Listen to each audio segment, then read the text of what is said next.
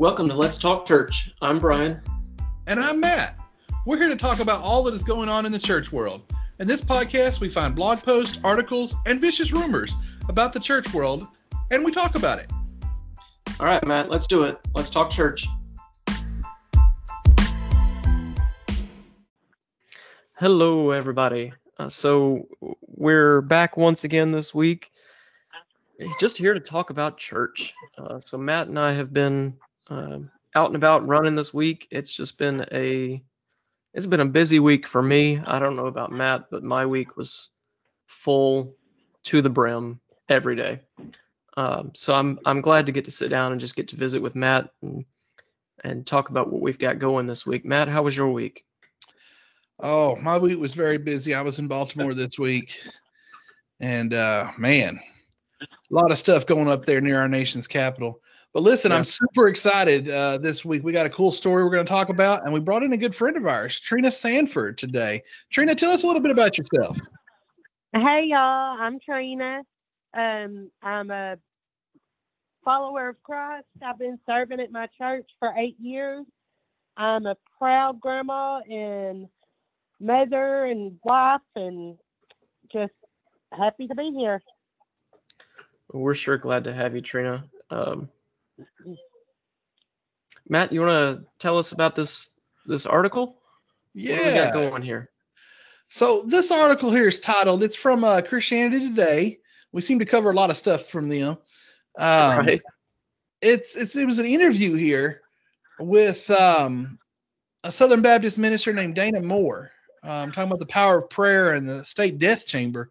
The title of the article is, "Can this Texas pastor lay hands on an inmate during execution?"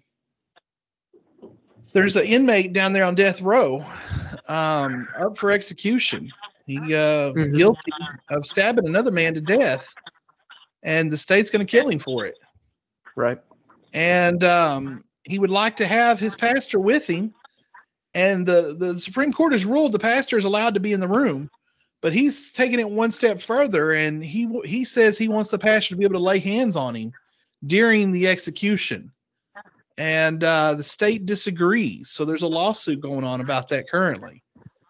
And this article kind of goes into that. It goes into, why would an SBC pastor be laying on of hands? Right. And is that something we do? And does that really matter to somebody on death row like this? And if it does or doesn't matter, should it be allowed? So there's a lot of questions in this article here. There's a lot of things to kind of break down. Overall, I will tell you, as a Christian, I'm hesitant to be pro-death penalty in general. Right. And as y'all know, I lean politically very libertarian, so very not pro-government for the most part. That also makes me lean away from the death penalty. When you give the state the power of death, like anything, I think they could misuse it. Right. And so that scares me. Now, on the other hand, it's one of those practical things. If I'm honest, somebody killed somebody I loved, I'd probably be like, yeah, string them up, But I'd like to think that I would want to choose forgiveness over the death penalty, but I don't know. What do y'all think? Trina, Brian, what y'all's thinking on this? Well, I do have thoughts and questions. I did notice that the Supreme Court has allowed for a stay of execution while they're sorting out what all this actually means, because it made it to them as a freedom of religion question, right? And so they said, well, hold up, let's talk it through. Well, you don't want to it's not like you can go back and fix this. Right. Yeah. So they got to put a stay on there. And honestly, that might be a strategy, right? The lawyers are going to try to do anything they can to stop the death penalty. Right. To get more time. That's one of those, whenever I first read it, my thought was, how much of this is really him wanting a religious experience at the moment of death versus just a chance to stave off the execution and potentially even take it well beyond, a month's worth of legal battle. So I don't really know. I definitely want to hear Trina's thoughts. I know that Trina's church has done prison ministry and things like that. So I'd love to get your thoughts, Trina, on everything here. Well, my thoughts are, I understand both points of it. The death penalty, I sort of kind of straddle the fence on. I understand it. I don't necessarily agree with it, but I understand, like Matt said, if somebody, did something to my family, I would totally understand it. And I was an inmate and I served 15 months. And I know during that time, human contact, just the mere touch of someone, it really meant a lot. So I could understand, whereas he's trying not to die, not that that's why he's doing this, but I can understand him trying to get a stay. But I totally understand, I understand that he would want some kind of touch during that moment, because he's been there this whole time and you can't touch anyone. Whenever we would have Sunday service in prison, it would mean so much when they just, like touched our shoulder or just any kind of human contact, because you can't, you spend that whole time and you don't even get a hug from anyone. It just really does something to the soul. So I can understand being in that point when you're fixing to, be executed, wanting to have your pastor lay hands on you, if nothing else, just to ease some of the fear. Well, and you bring that up, and the article is an interview, right? And in the interview, they said, when you met John, which is the man on death row, you talked through phones through a plexiglass window. And the pastor answered, yes. And he said, so you've never touched him, right? You've never been able to lay hands on him when you're praying? And the pastor said, no. So the pastor, you're right. He's never had his pastor touch him. He's never been able to shake his hand or give him a hug or anything like that. So that's a great point, Trina. He's not had that ever, and he's just asking for one touch at the very end, right? Yes, seems to be. That kind of brings us to, I know that you and I during the week kind of talked about one of my big questions with this, because I grew up in a Baptist church, and there was never really a spiritual reason explained for touch during prayer, right? There was always we do it because it's been done. We do it because, it makes people feel good. And it kind of made me wonder if a lot of this was more that psychological. Obviously, this has been several years for this guy. 2009 was when he was received on death row. And the moment that you get on death row, there is no contact with the outside world. There is no contact with other people. You're alone, right? So he's been alone for 12 years now. I can just imagine the psychological need for that touch, like Trina was talking about. I hadn't really thought of that. I was more focused on the Baptists don't do this, the charismatic spiritual side of things in most cases. So why would it matter in this case? But thinking about the psychological need for 12 years, never touching anybody else in your last moment to have that feeling again would mean a lot. See, friends, this is why we brought Trina on here. Right. She would end up saying something that would totally make us think, what? And we neither one of us had really thought about that, Trina. Oh, good. I'm glad y'all have never been to prison. Right, yeah. Well, not yet anyway. Huh. See, now you've got me thinking. But Brian, you did bring up about charismatics and touching and Baptists and touching, and this is a Southern Baptist pastor, right? And I also come from a Southern Baptist church. I go to a Southern Baptist church, and I was taught. Now, the church that I learned most things from was considered very Babacostal, right? Right. We did an anointing with oil, laying on of hands. I don't know that we ever talked about the scripture of exactly why we do that. I can think of some small examples, but of exactly why we lay on of hands. We definitely never supposed that we possessed a power we were endowing onto someone else, like some Benny Hinn knock them down with a blanket, with a jacket type thing, right? Right.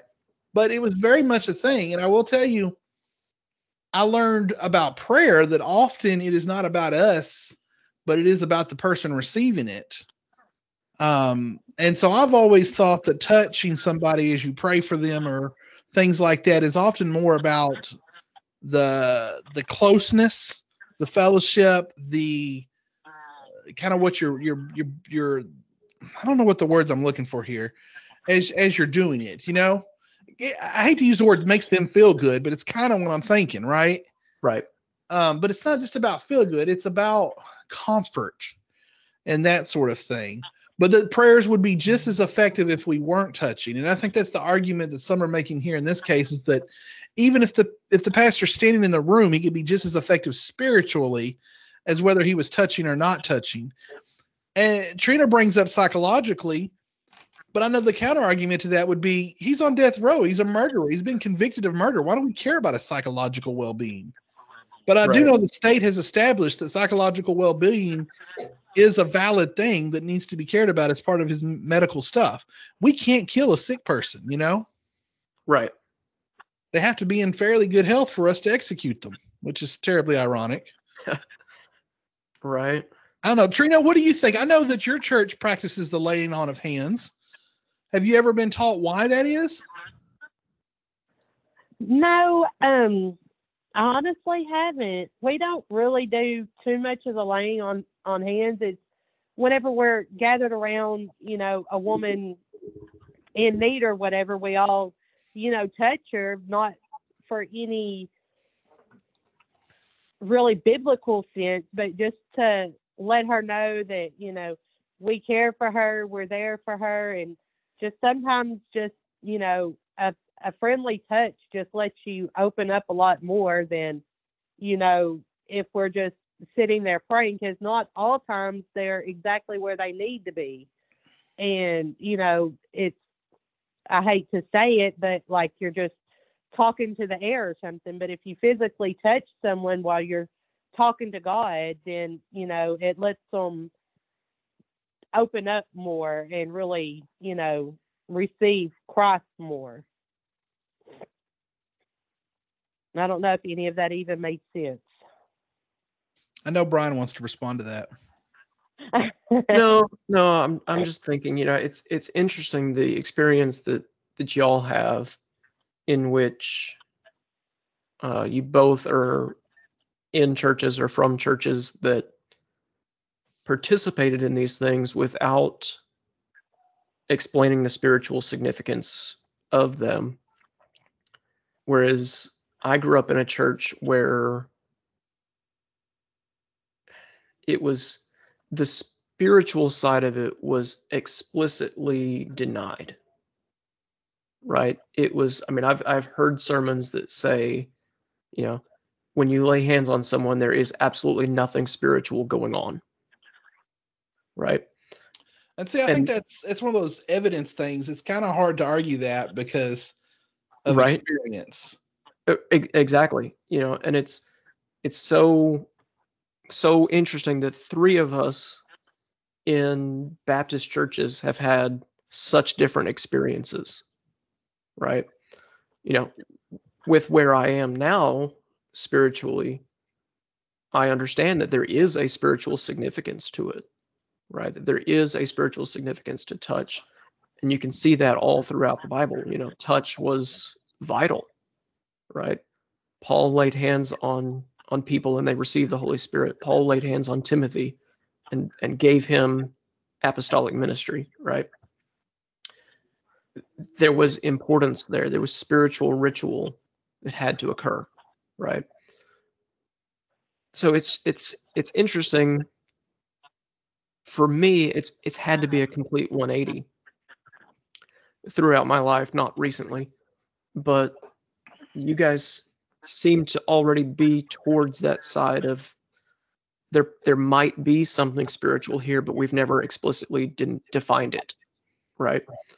Whereas on my side, it was explicitly denied, but now I'm experiencing it in a way that it is defined.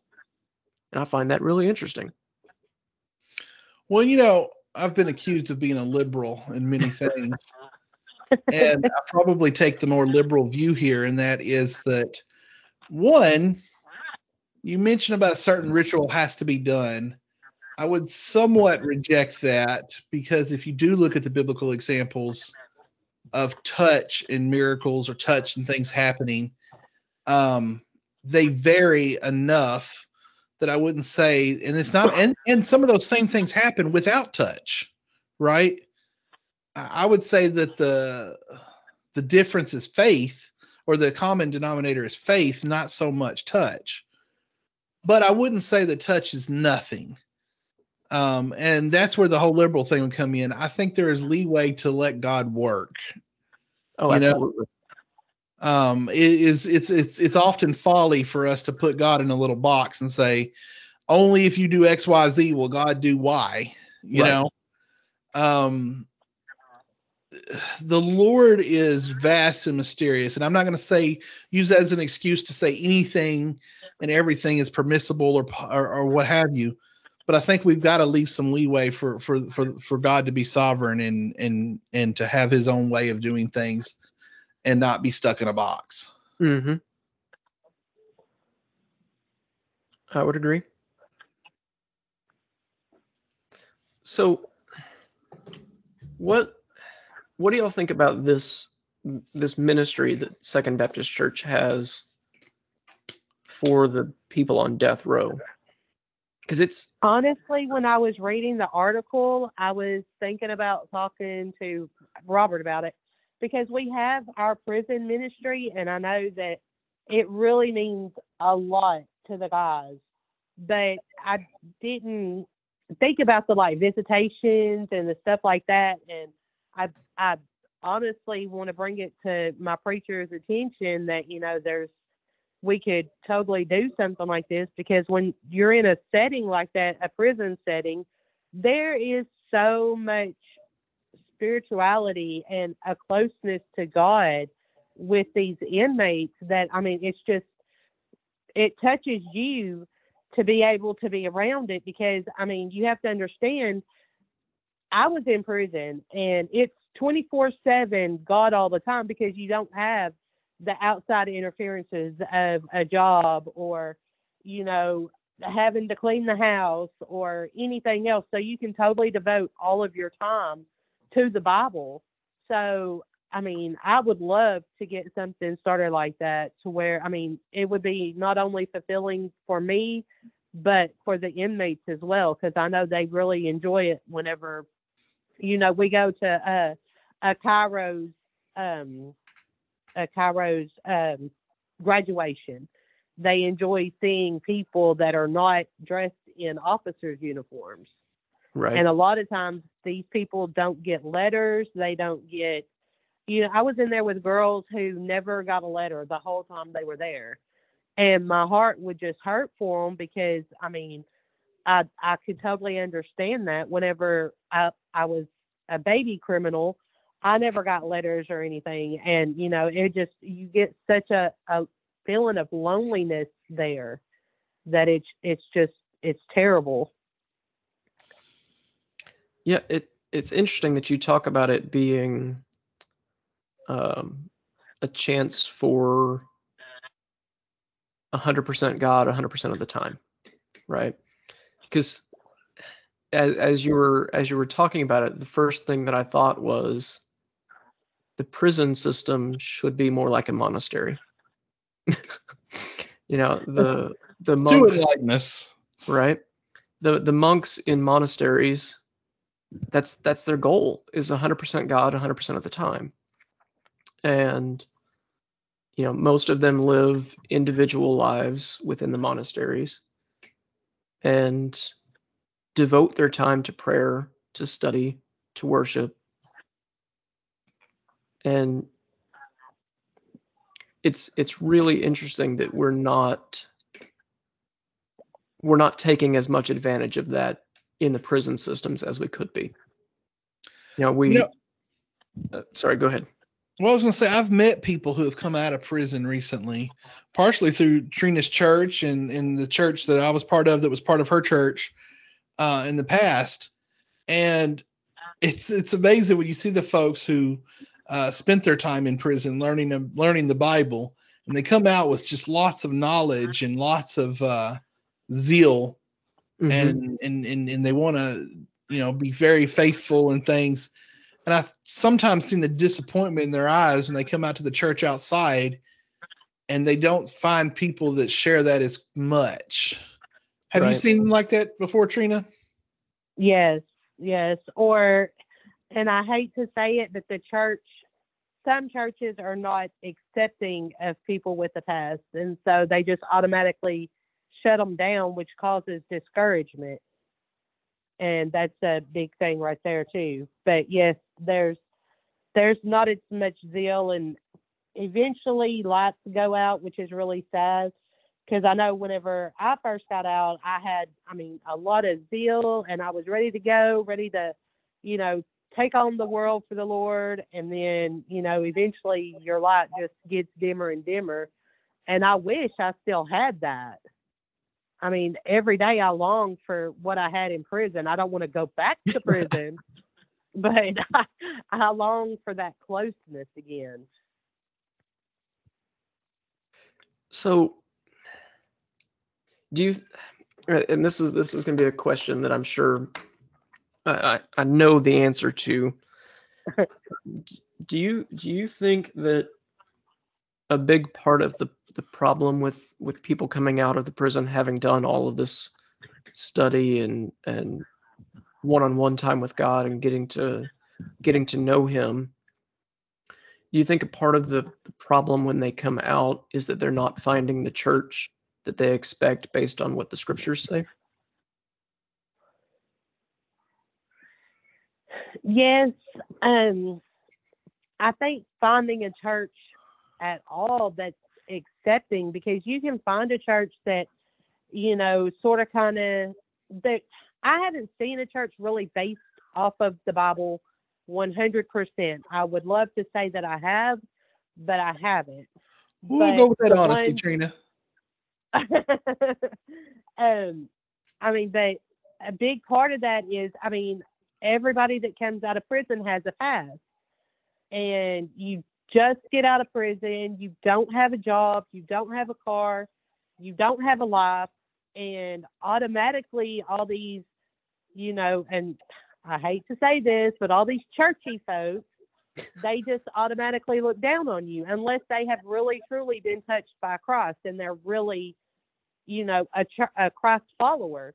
The normal Sunday churchgoers, they just look down on people like me. And it's really hard to overcome, because you want to go to church and you want to keep this zeal for Christ, and you want to go out and conquer the world for God, but in your mind, that these people are judging you, so it just really, it gets to a person. Not my church, of course, because I go to a church of, people like me. We've all got a past, and, we're trying to, just spread the love of Christ with our past. But if I was to go to a normal Baptist church, I would not feel comfortable. If I had to wear a Sunday dress, oh no, I couldn't do it. Yeah, it's interesting you say that, because I go to a church where you don't have to wear a dress, but you'll see a lot of folks wearing dresses. And, this is going to surprise you, Trina. I actually dress up for church nowadays. Oh, my God. I wear khakis and a polo and real nice clothes and everything. Chelsea doesn't necessarily wear a dress, but she dresses up. And I dress up because it feels good to dress up and go to church, not because I feel like I have to show up at church, but it feels good to be able to do so. And honestly, I have the ability to do so. Not everybody has the ability to do so. And I understand that, not everybody has Yeah, nice clothes. Some people have one or no nice clothes. I would feel out of place if I dressed up for church. They would probably think I was going to go to a funeral afterwards. And that's cool. And I love your church and the people there. But the grandbaby wears a dress every Sunday. See, you dress her up because you like her to look nice, right? Oh, yes. I see that. And they were talking in the story in this article here, to kind of bring us back to the article a little bit about how they got started. And it started with a chaplain at a county jail met this inmate, John Ramirez, but then could not go to prison with him and meet with him at the prison. So he asked a couple ladies from the church to go, and they started going and meeting. And then the pastor got involved later. But they were going just trying to meet with people on death row in general, And I think that's a great example of the church working together to get that done. And I think that's something a lot of churches miss. I know there are chaplaincy programs and things, but I also know there's a lot of times where county jails and whole prisons have no chaplaincy program and no sort of spiritual influence, or they do from other religions. Mm-hmm. That's a big thing too. What's your thoughts on that, Brian? I'm sitting here thinking, Jesus tells us in Matthew 25, that you either came and visited me in prison or you didn't. And thinking about all of the things that we've talked about, my spirit is moved. Right? I don't know the direction that it's moved in, but there's something stirring there that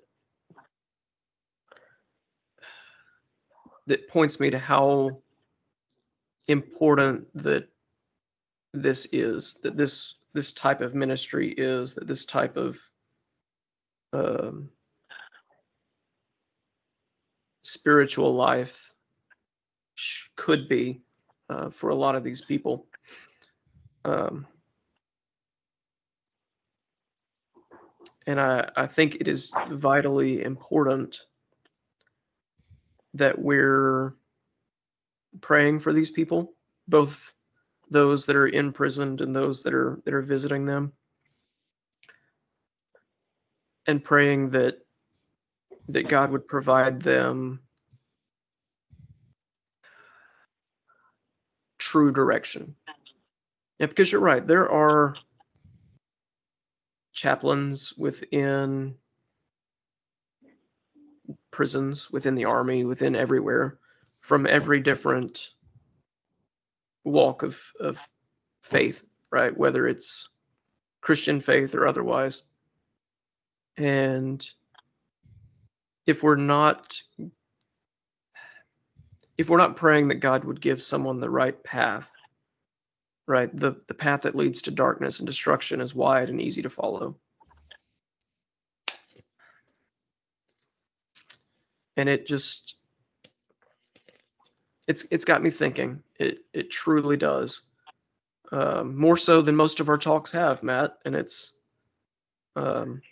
because we brought Trina on. It's because we brought Trina. Every time I get to talk to Trina, it's like my spirit is moved, and it's just amazing. Aww. But I would definitely say it's important that we take time to pray for these people on both sides of the aisle. That's a good point. Trina, do you have any last words about this article? No, just, keep this ministry that they're doing in prayer. Keep all prison or county. We need more county ministries because I mean, a lot of times they'll call it what do they call it? Religion inside, they're Christian inside, but as soon as they hit the doors, they lose it, which is true in a lot of aspects. But then you have the ones that, that really catch on to it. But we have to plant a seed somewhere.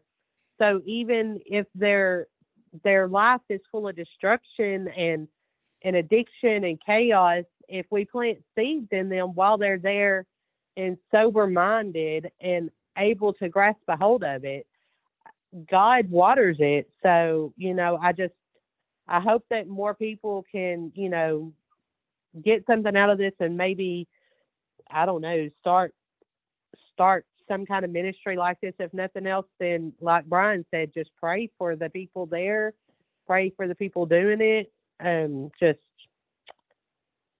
keep everybody in prayer. Sounds very important. I want to leave y'all with the last couple paragraphs of this article here. I'm going to read to you real quick. Remember, this is an interview. So the last interview question, the article says, "What have you learned about pastoral ministry from visiting these men on death row?" And the pastor, he says this. He says, "It allowed me to fulfill part of the Bible. In Matthew 25, Jesus says, 'When I was in prison, you visited me.' He's saying when you go to that person, you go visit that person, it's like you visit me. I didn't think Jesus would look like John Ramirez, but he does. So gosh, I got to say yes to that."